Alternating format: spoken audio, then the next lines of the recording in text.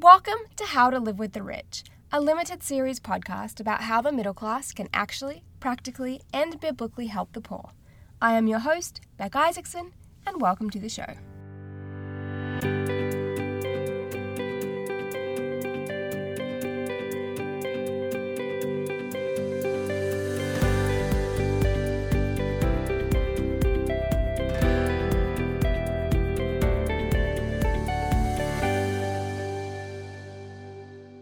All right, well, hello, everyone, and welcome back to the podcast. I am so glad that you are here today for part 3 of our problem mini-series. I hope you have enjoyed it.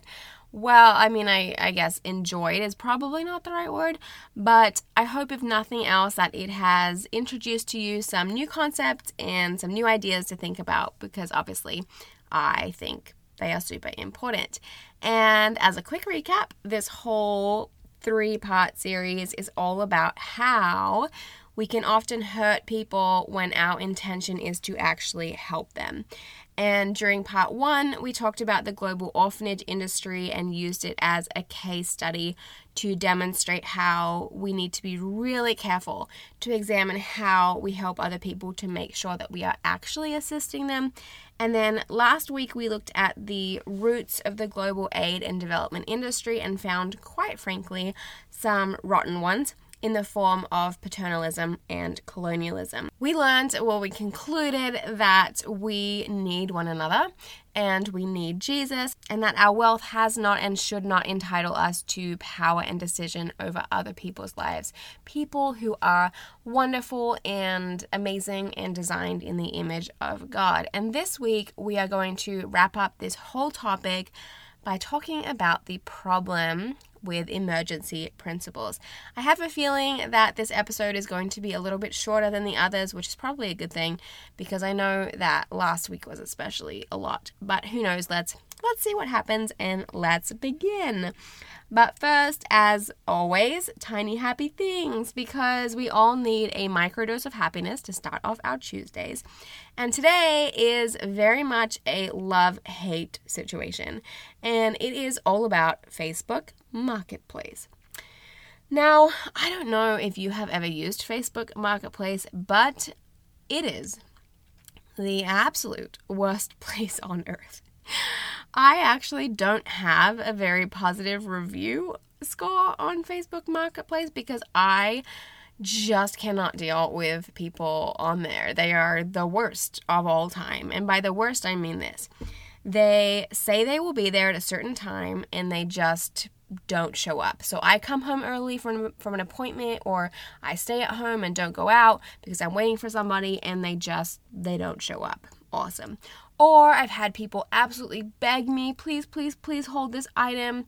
And so I ignore the 30 other messages about it and then they just never follow through. Or you have people who are haggling over something that is $3 or people that are just being plain rude in conversation. And I actually got married before the whole online dating thing ever really became a big deal. But I feel like this is kind of what it's like. That Facebook Marketplace and online dating have to be pretty much the same thing. But this segment is called Tiny Happy Things and not large complaining stuff. And so here is where the happy part comes in. It makes me unbelievably happy when somebody is polite, when they answer promptly, when they pay in advance, and when they arrive when they say they will. Human decency at its absolute best and its most simple makes me happy. And so as a moral of today's story, if you are buying something on Facebook Marketplace, please, for the love of all things that are good within this world, please read the description in full, be polite, show up when you say you will, and if you can, pay ahead of time. And on that note, let's take a tiny break and come back to talk about emergency principles. All right, let's jump in with one of your favorite things, I can tell, which is some definitions. And I mean, who does not love a good definition? Is it just me, or did every single speech in primary school or like wedding speeches in movies in the 90s begin with, the Oxford Dictionary defines whatever as blah, blah, blah. But today we are going to be going through some definitions and talking about what is called emergency principles and what the problem with them is. And this is because many of the different issues with the global aid and development industry actually come from the long-term implementation of these emergency relief principles, and therefore a deep misunderstanding of what the actual purpose of aid is. In When Helping Hurts, which if you haven't picked it up by now, I'm going to be referencing a lot. It's a really great book.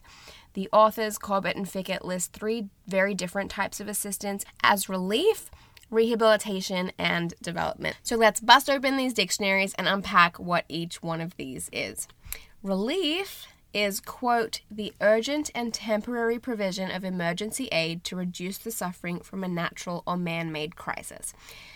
This includes, obviously, I'm sure you can think of examples, but the emergency provision of food or water or shelter or medical assistance after, say, an earthquake or tsunami or whatever. Then, after that, we have rehabilitation, which, quote, seeks to restore people and their communities to the positive elements of their pre-crisis conditions. This moves people from being simple recipients of aid to active participants in their own stories of development and success. And this is extremely important. And then finally, we have development, which is, quote, a process of ongoing change that moves all the people involved, both the helper and the helped, closer to being in right relationship with God, self, others, and the rest of creation. Which, if you remember and if you have been listening from the beginning, is actually our definition for human flourishing that we looked at way back in one of our earliest episodes. Development is therefore a process whereby all people fulfill their God-given mandate to glorify Him by participating in productive, wholesome work and providing for the needs of themselves, their family, and beyond. It is essentially the goal of global aid and assistance. And all of this sounds great and wonderful and logical, but the problem is that too often what we have done and what we do is we pour out emergency relief on people or situations, families, communities, and then we never move on from that step. We get stuck in providing relief and we never ever move on to rehabilitation or development. We give often material things and then we keep on giving and we keep on giving and we keep on giving, and the results are often, not to be dramatic or anything, but the results are often catastrophic. And we've seen examples of that. We've talked about it the last couple of weeks in things like the orphanage industry and the Haitian rice market and even Tom's shoes.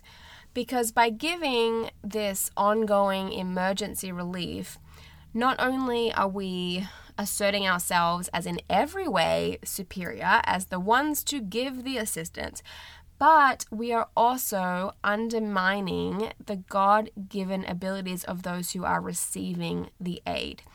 We become active participants of instilling cycles of hopelessness and shame within people's lives. We undermine local business opportunities and market systems, and we create these cycles of generational dependence.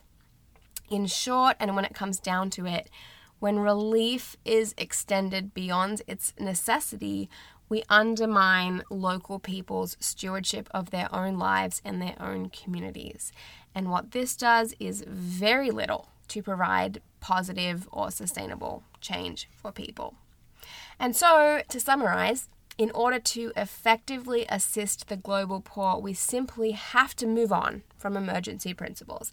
And this is much more difficult, but also tremendously more effective when it comes to helping those in need.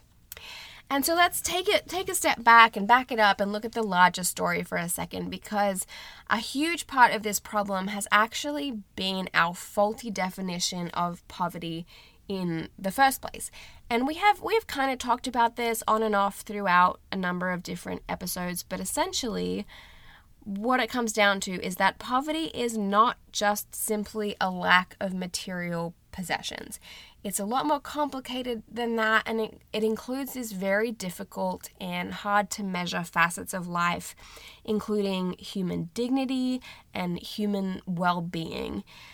And why is that important? Well, the problem is that when we define poverty as a simple lack of material possessions, we fix it by filling the lack. Namely, we give things away. And the problem is when we do that in any situation that is not emergency relief, it undermines any opportunity for local businesses to market or make those exact products. And on top of this, it actually compiles feelings of shame and inferiority onto people and removes both the incentive and the capacity for struggling people to grasp their identity in Christ, to utilize their God-given gifts and talents, and to effectively steward their own lives. Because God has created us, all of us, with immense purpose, and we need to be a people who embrace that not only in ourselves, but also in all other people. Because sometimes it is as if we have forgotten the very simple truth, which is this: why would you work for something that is always going to be given to you for free? And why do we set up our modes of assistance to further disempower already struggling people? Because remember, I think we always need to go back to the fact that when we are talking about the poor, we are actually talking about the majority of people in the world. And these people, these real life human people, have enormous untapped capacity. And as followers of Jesus, we need to be people who look for it and learn from it and build upon it. We need to be people who empower God's identity and destiny in other people, calling all others to be exactly who they were created to be. Because I think for too long what we have done is we have attempted to fix the poverty problem with material solutions, and not only has it been unsustainable over time, but it has actually been largely ineffective over time. And too often what we have done is we have measured success not on the long-term benefits of our assistance, but instead on actually how good it makes us feel, which, in many ways should actually be irrelevant.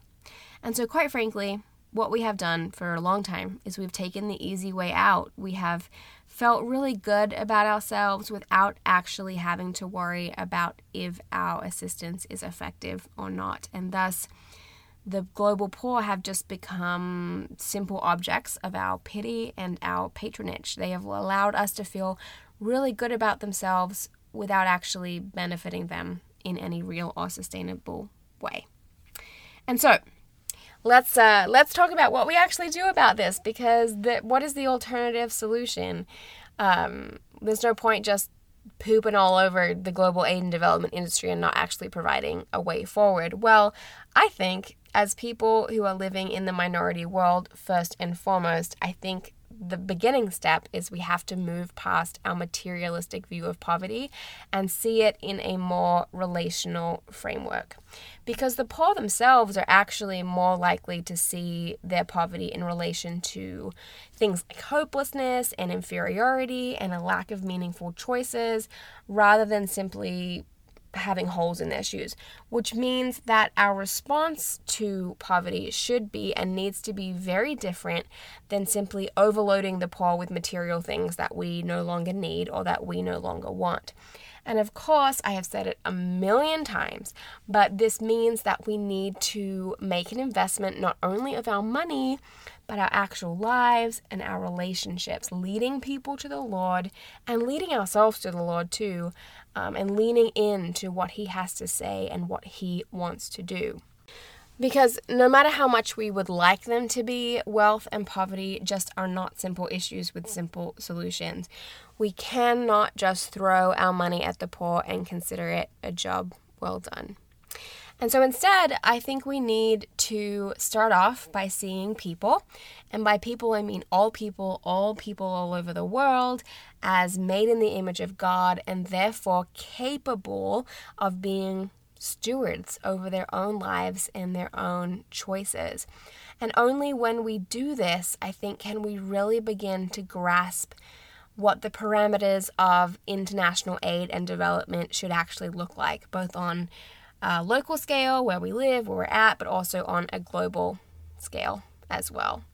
And as much as we don't like this reality, there is not a one-stop shop when it comes to ending extreme global poverty or simply helping out people in need, because every single situation and every single person comes from a unique set of life circumstances, and more than likely they require a unique and a tailored plan of assistance. And of course we don't like this. I don't like this.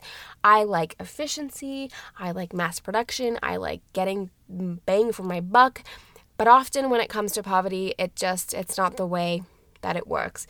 Not when human beings are involved, and not when the Lord is involved as well. However, now that I've gone and said all of that, there are still some best practices that we can and that we should adopt and implement when giving aid or participating in assistance. And these include, I have 7 of them that I want to share with you. So these are things that best practice principles that we should do our best to apply in all situations. All right, are you ready? Number 1. There should be an initial assessment. And this may seem like the most obvious thing on earth, but you would be surprised how many times this is not even done. Basically, what we need to do is we need to ask the question and then answer the question. What kind of relief or support is actually needed in this situation? Very simple. The number 2, the principle is never do for somebody what they could do for themselves. Number 3, we should limit one-way giving to emergency relief situations and aim to meet all other needs through employment, lending, and investing. Number 4, we need to ensure the active participation of the affected population. If we just did this, so many of the problems would be eliminated. But essentially, we need to speak to people. We need to listen to them. We need to evaluate their interests and concerns, above our own. Our assistance should be championed and carried by local people who are carrying their own vision. Your project or whatever program should be locally owned if at all possible. And this is absolutely essential and critical when trying to avoid dependency issues. Number 5, we need to target relief based on need and vulnerability. Number 6, our assistance should be asset-based and not needs-based. And so instead of focusing on what people don't have, we need to draw upon what they do have. And finally, the last one, number 7, we need to use trained and skilled individuals to actually provide assistance, as in probably not teenagers who don't speak the local language on a short-term mission trip. Ouch, just a little dig there, don't mind me. I do promise that I am releasing a bonus episode all about short-term mission trips very soon. But let's bring this whole 3-part problem-based mini-series full circle for a moment and jump back with me into this hot and sticky Sydney garage with Terry, my homeless acquaintance. For those of you who don't remember, I had left a package for him with a shirt and with this evangelical note in this very crude attempt to tell him about Jesus. I had also intentionally left it very anonymous. And here is the problem with what I did that day. My desire had been to assist him without the real life mess of entering into any kind of actual relationship with him. Essentially, I wanted to point him to Jesus without actually getting my hands on my life dirty in any way at all. I also assumed that I knew exactly what he needed, which probably was not a thrift store flannel. And the whole entire exercise was really, at the end of the day, more about me feeling good than about him having the opportunity to step into any kind of real life change. I mean, let's be totally honest here. I kept myself anonymous for a reason. I wanted to help him without having any kind of relationship with him. And what I wanted to do is fix his problems with material possessions.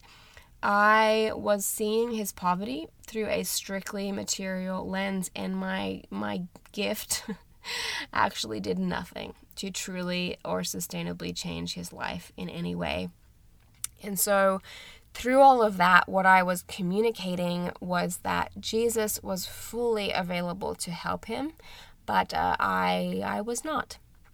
And that is my micro level example of this whole idea that too often our efforts to help the poor actually hurt them. And this is especially true when we tackle poverty with a material viewpoint, or when we invite the poor into our broken consumer culture.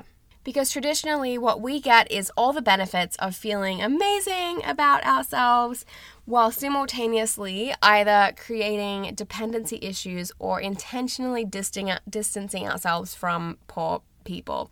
We like to help so long as we can make the rules, and unfortunately, this kind of assistance actually doesn't do very much in producing the fruit that lasts, which is, of course, what Jesus actually calls us to.